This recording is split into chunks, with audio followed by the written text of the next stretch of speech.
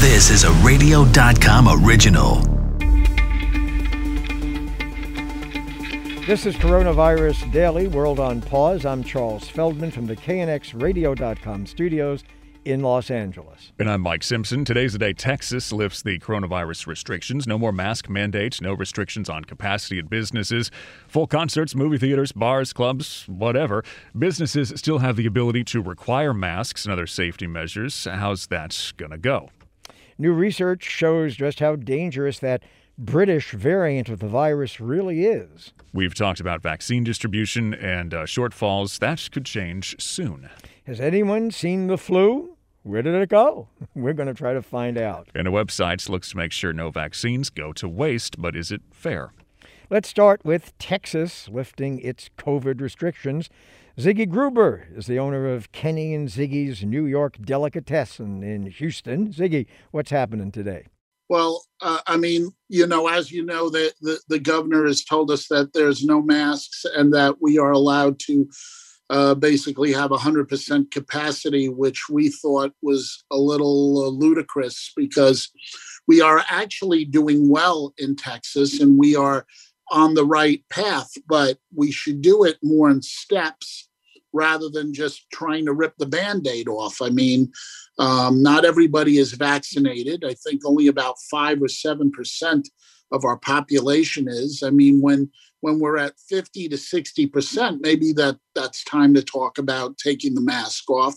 But for me, for my customers, and for my employees, we only feel safe if we continue using the same protocols that we've been using, which is we're doing 50% in the dining with 6 feet distancing.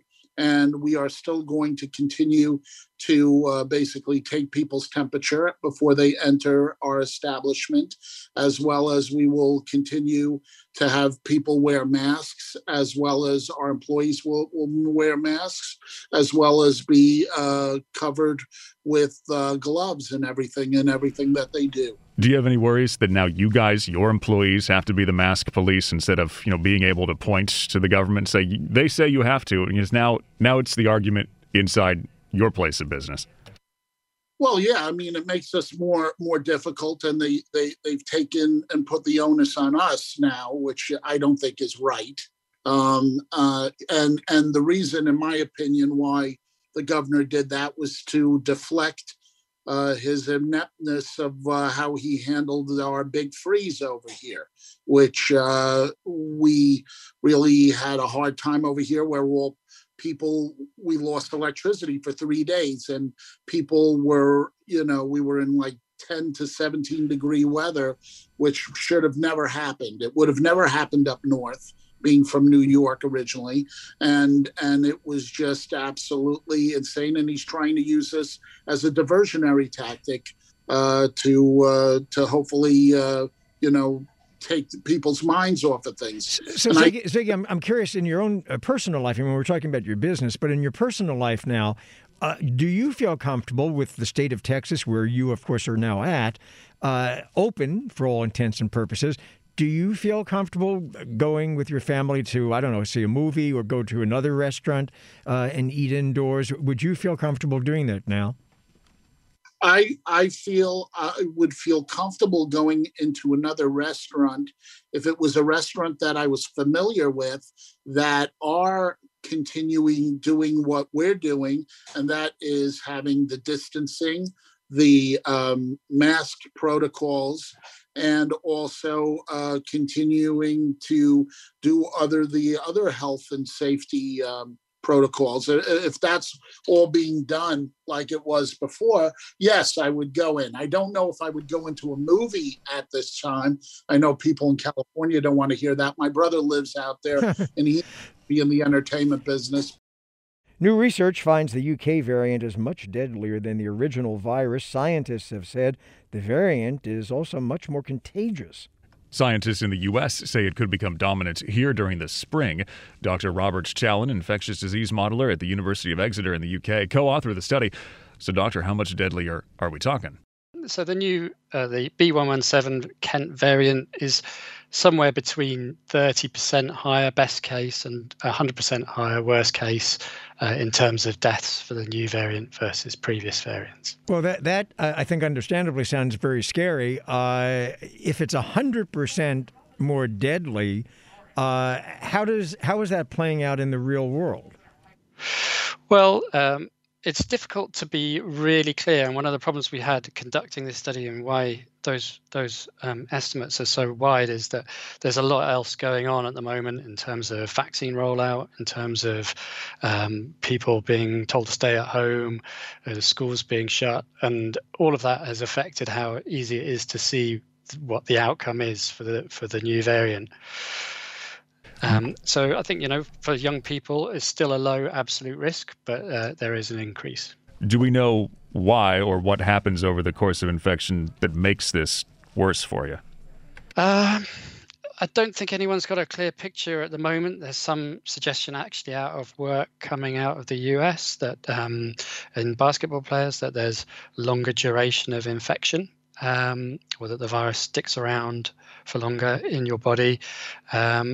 It's really not totally clear whether that translates to you being infectious for longer. But that's one of the things that we did find is that people seem to survive or behave exactly the same for the first couple of weeks and then not get better in the second couple of weeks. What is the efficacy of the currently available vaccines? In your country, you got the Pfizer and AstraZeneca. Here we've got Moderna, Pfizer, Johnson & Johnson. Maybe you've got the Johnson & Johnson there too. I think that's right. Yeah. Are all these vaccines effective? Effective against the B.1.1.7 variant? Yeah. Is that?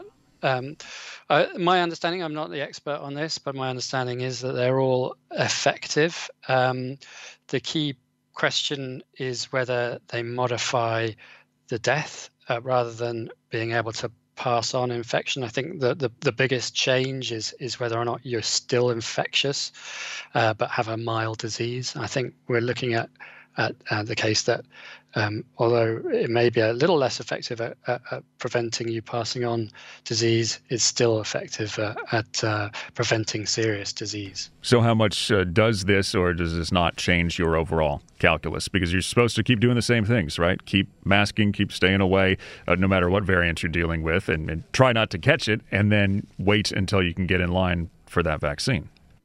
Yeah, and I don't think that anything changes with that. I mean, I think try not to catch it and try not to pass it on. That would be my the key part. It's about making sure that you're not giving it to the elderly, and I think it doesn't change that at all. I think the thing that we have to be careful with, not so much in terms of the increased mortality, but with the increased transmission risk, is it makes the whole situation less stable. So the virus will grow and outbreaks will grow quickly. And we need to be kind of ready to act quicker when we see those outbreaks and potentially more strictly, if you like. Dr. Robert Challen, infectious disease modeler, University of Exeter in the UK, co-author of that new study. Doctor, thanks for coming on the show. The U.S. could soon be swimming in COVID vaccines. Today's shortages could be tomorrow's surpluses. Let's hope so. LJ Tan, Chief Strategy Officer at the Immunization Action Network. So, LJ, what would the U.S. look like with a surplus maybe in a month? Yeah, I think isn't that great news? So much vaccine in about a month. And I think what we'll see, obviously, is that we're going to see that flip in the vaccine supply demand supply curve. I think we're going to have more vaccines than potentially we'll have demand for. And so I think what we'll have to start figuring out is, if everybody can get a vaccine, how do we make sure that everybody who can get a vaccine actually does get vaccinated, right? Because as I heard earlier in your show, you had Dr. Fauci talking about herd immunity. But to get there, we need to get people vaccinated. And I think one of the things we want to think about is that, the first doses of vaccine went out to all those high-risk elderly folks, the people who really were going to get vaccinated. These people are the ones that want to get vaccinated. Now that we've got more supply, the population that's left that we need to vaccinate are actually the ones that are probably going to be a little bit more of the let's wait and see type people, right? So we need to help figure out how to get them in, and I think we need to inform them about, when you get vaccinated, you can start maybe traveling. When you get vaccinated, you can hang out without masks, without social distancing with other people who are vaccinated. I think we need to start emphasizing that, and of course those nasty, pesky variants are still around, and we need to tell people you're also helping us all out if you get vaccinated, because you don't give those viruses a chance to mutate and become those variants that we're so worried about. Yeah, so I think we've got a challenge coming up. So work on the messaging, number one. Two, they're making moves for more equitable distribution, and we hear about those here in California. Then there's the third question from a lot of people, which is, hey, why don't we just, if we can get to this point, next month of having a whole bunch of vaccine, why don't we just get rid of all the tiers and everything and just throw open the gates and let people who want to go and get them, because every shot in an arm is a good shot in an arm. I totally support that idea. I think I think this will have to be done at a state-by-state, regional, community level. If you've got enough vaccine next month in your community, I strongly support the idea of just anybody who wants to get vaccinated, please get vaccinated. Because I think even with the vulnerable populations, if someone around them got vaccinated, the data now is becoming clearer and clearer that it does reduce transmission. I think we can now, start talking about, it will still protect those vulnerable people if you get vaccinated and you're not in the so-called tier 1A, 1B, or 1C. So I support that. I think that's a great idea. Well, I was going to say, the whole notion of these tiers, that came about only because of initially the scarcity of vaccine. We don't have tiers for flu shots, right? It's whenever you want to get a flu shot or your doctor tells you to get one, you go and you get it. Exactly. And in fact, when we've had flu vaccine shortages, that's when we've actually come back to the tiers again. So you're so right. I think that has to be decided, I think, at a state and a community level. You got to make sure you got vaccine. And then if you got vaccine, absolutely, I think you want to vaccinate all comers. So what happened to get us here? Did they crank up the manufacturing? The president today saying we bought more, but it's going to take time to get them here. But for so long, it was like, well, man, this is going to take months. And now it's suddenly like, oh, maybe it won't. Yeah, so I think, not just in terms of cranking up manufacturing, I think supplies to create the vaccine became more available. And I think, importantly, the manufacturers became more efficient, right? So these, especially mRNA vaccines, those were newer vaccine technologies. So ramping up to make millions and millions of doses was not something they've done before in the past. Flu vaccine, hey, we've got that one because we do that every year, right? 170 million doses. mRNA vaccines, this adenovirus vaccines, not yet. These are new platforms. But I think what we're seeing is experience and operationalization that's getting more and more efficient. And as a result, we're seeing more doses being cranked out in the same amount of time when, that's where we're getting less doses than maybe 3 months ago. So I think we're getting that operational efficiency now, which is awesome. All right. Dr. L.J. Tan, Chief Strategy Officer, the Immunization Action Network. Coming up after this short break, the flu has basically vanished, but will it come back? Health experts in the fall worried about a winter twindemic of COVID and the flu, but it never happened.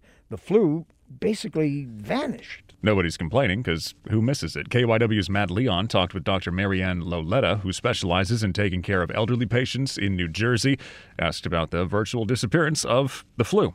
We're seeing, unprecedented low values in flu activity, which I am not sure that any of us expected.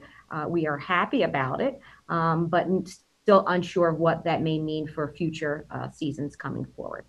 How about other viruses and sicknesses that are usually a problem through the fall and winter? Similar situation? Similar situation, RSV, parainfluenza, common cold. Rhinovirus has been the only one that we've seen increase activity, but for the majority of the others, we've seen that the rates have been decreased, which we are attributing to the COVID-19 measures that have been put in place. Yeah, that to my point, I don't know why it never really occurred to me that they just wearing a mask, keeping distance would be just as effective. I guess it's sort of like you're so kind of wired to worry about the worst case scenario, and then it comes out the other way. Is it all of the things in concert, mask wearing, enhanced not enhanced hand, but more consistent hand washing, keeping your distance? You think all of them, or is there one that really you think has affected the flu and stuff? I think it's multifactorial.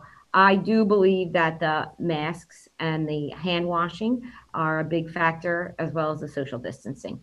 However, there are other factors at play, and we'll never know which one had the greatest impact, because I don't know that anyone has done those studies. Remote work, schools being closed, decreased global travel, decreased capacity in places where people do gather. So there are so many things. We kind of threw everything at this COVID-19 disease state, and are seeing now that it has had what we believe to be benefit for the transmission of other disease states as well. Do you remember the moment when you first started to kind of put together in your mind that, hey, you know what? Usually by now I've seen X amount of cases of the flu, and now I don't think I've seen anyone or anything like that. Do you remember the moment, kind of recognition? Absolutely. Yeah, it was probably, close to the second to last week in December, thinking this is unusually quiet, and then just wondering, is it that the patients aren't getting tested for the flu? But, looking through charts, we're seeing that if patients were tested for COVID and were negative, there was a follow-up test done to also check for influenza to see if that was present. So I really don't believe that the low flu rates are reflective of lack of testing. And I'll say that based on some evidence. When we look at the percent of tests that are coming back positive this flu season, 2020 to 2021, compared to prior seasons, right now, the cumulative percent positive rate of all tests performed is about 0.2%. When you look at the prior 3 flu seasons, those percent positives were in the 20 to 30% range. So, of the tests being done, much less are coming back positive. And we're doing tests because we have a high index of suspicion. We're not just doing the tests to do them. I know your specialty of care is with the elderly population. How big is this for that group to not have the flu? COVID's a separate argument, but to not have the flu in play, how huge is that? Huge. We were all fearful of these double infections, and what will that look like in our patients who are frail and have chronic lung disease and are on oxygen and heart failure. I have to be honest with you, it was one of the scariest times in my professional life, especially because all of my patients fall into the high risk category, right? So I've been on high alert.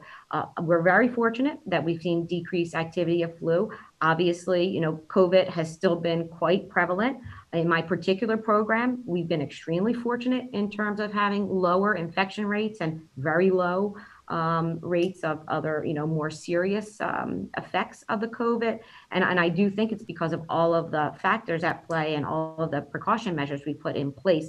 Our patients in my program are more community-based, so they're really not nursing home patients. They can qualify, but our job living independently for elders is to keep them in the community. So having them in the community more separated from the general population and having providers interacting with them with protective equipment on in a proper way has really kept them safe and healthy.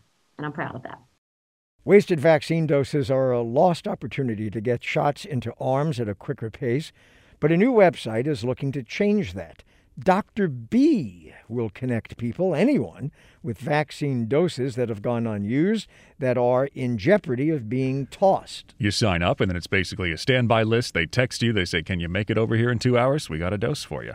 Dr. Shika Jain, co-founder of the COVID advocacy group Impact. Dr. John Brownstein, Chief Innovation Officer, Boston Children's Hospital. He has the site vaccinefinder.org. He's the operator of that. Dr. Jain, how do we feel about this?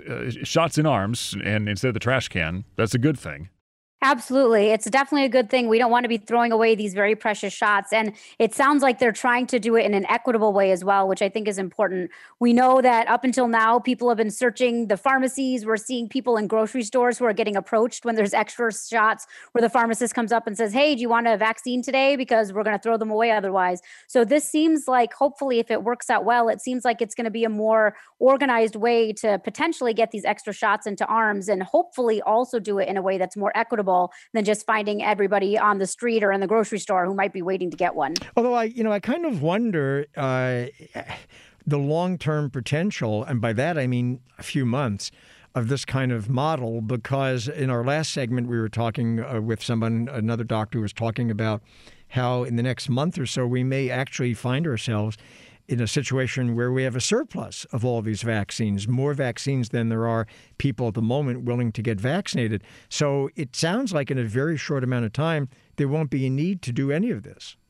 Well, I will tell you what I found over this pandemic is a lot of groups have started doing work that eventually needs to pivot into other work. I think with this pandemic and with everything we've seen over the last year, there's been a lot of innovation that's come out, and people have started with one plan and they've utilized that plan for the amount of time that it's needed. And then when another need comes up, they use the infrastructure they already have in place to pivot to another need. So I can imagine with Dr. B, especially, and other groups like it, they'll have the infrastructure to help initially with finding these people who need the vaccines and getting them into the arms. And then when we have a surplus, I can imagine they're going to find other ways to utilize the infrastructure that they've set up to help people in other ways. Dr. Brownstein, thanks for joining us.